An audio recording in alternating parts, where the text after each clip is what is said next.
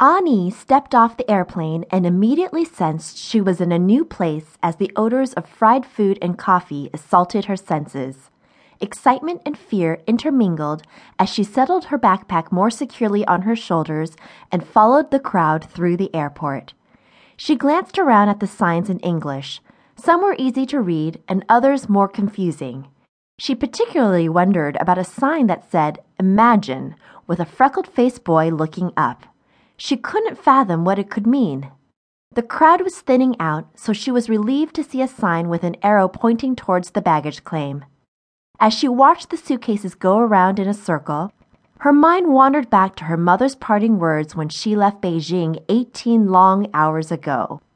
"Ani, promise me you will marry a Chinese man." "Of course I will, Mother. I'll be back after these 2 years of graduate school, and then I'll think of such things." Her mother looked sad beyond words. She hung her head and said so quietly that Ani had to lean near her to hear, "You won't be back." Ani playfully threw her arm around her mother's thin shoulders. "Don't be silly. I could never stay away from you longer than 2 years. To her delight, it worked. Her mother smiled and brushed Ani's hair from her face as she used to do when she was a child. But when she turned to wave a last goodbye, she noticed the sober look was back. She knew her quiet, unemotional mother was feeling great sorrow because she truly believed Ani would stay in America. At this moment, she would gladly return to her mother's arms. Feeling alone and bewildered, she wondered what she could possibly have been thinking to travel such a long way from home.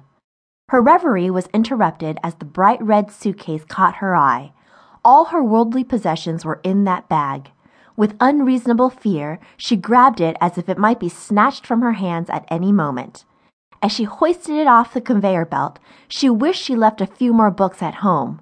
It was far too heavy for her small frame.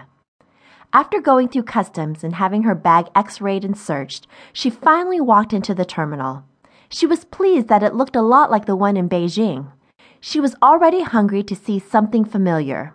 In customs, she'd been treated suspiciously from the start, as if she were a spy or a terrorist. The personnel had been rude, speaking in heavily accented English. Ani hadn't meant to disregard anything they said, but she had trouble understanding them. She spotted an official-looking woman in uniform.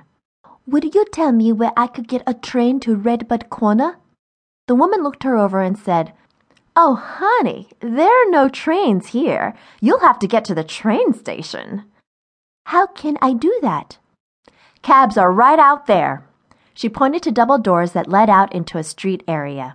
Ani found a cab right away, to her relief. When she asked the driver to take her to the nearest train station, he took off with a nod. She was pleased that he drove carefully.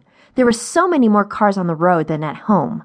The traffic was frightening, and she tried not to watch as the cabbie wove in and out of the different lanes. "Here you are, missy. That'll be $18.95. Ani was shocked. She'd ridden all over Beijing for just a couple of dollars. She must have heard him wrong. He, too, had a strange accent. "How much?" she asked, waiting to hear the correct amount. This time, he pointed to the numbers on the panel to show her. $18.95. She couldn't believe it. With trembling hands, she gave him a precious $20 bill that she'd just exchanged at the airport. She only had 24 more of those, and then her money would be gone. She needed to get a job quickly when she got to the university. After leaving the cab, she made her way to the ticket counter of the train station. When she asked for a train to Redbud Corner, the teller said, "No train to Redbud. The train line don't go that far." Ani tried to ignore the teller's poor English, but felt a great sinking in her heart. "How can I get there, then?" "Go as far as Kramer, then take a bus or a cab." Another cab, Ani thought with horror. But not knowing what else to do, she bought the ticket to the unknown city of Kramer and waited a short while to board the train. As soon as she sat down, she fell asleep.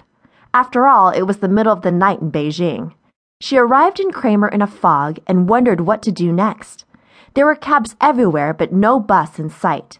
In desperation, she took a cab the 30 miles to Redbud Corner and paid the exorbitant fee reluctantly. By this time, it was 6 o'clock in the evening. The cabbie had dropped her in the middle of campus, but she had no idea where to go next.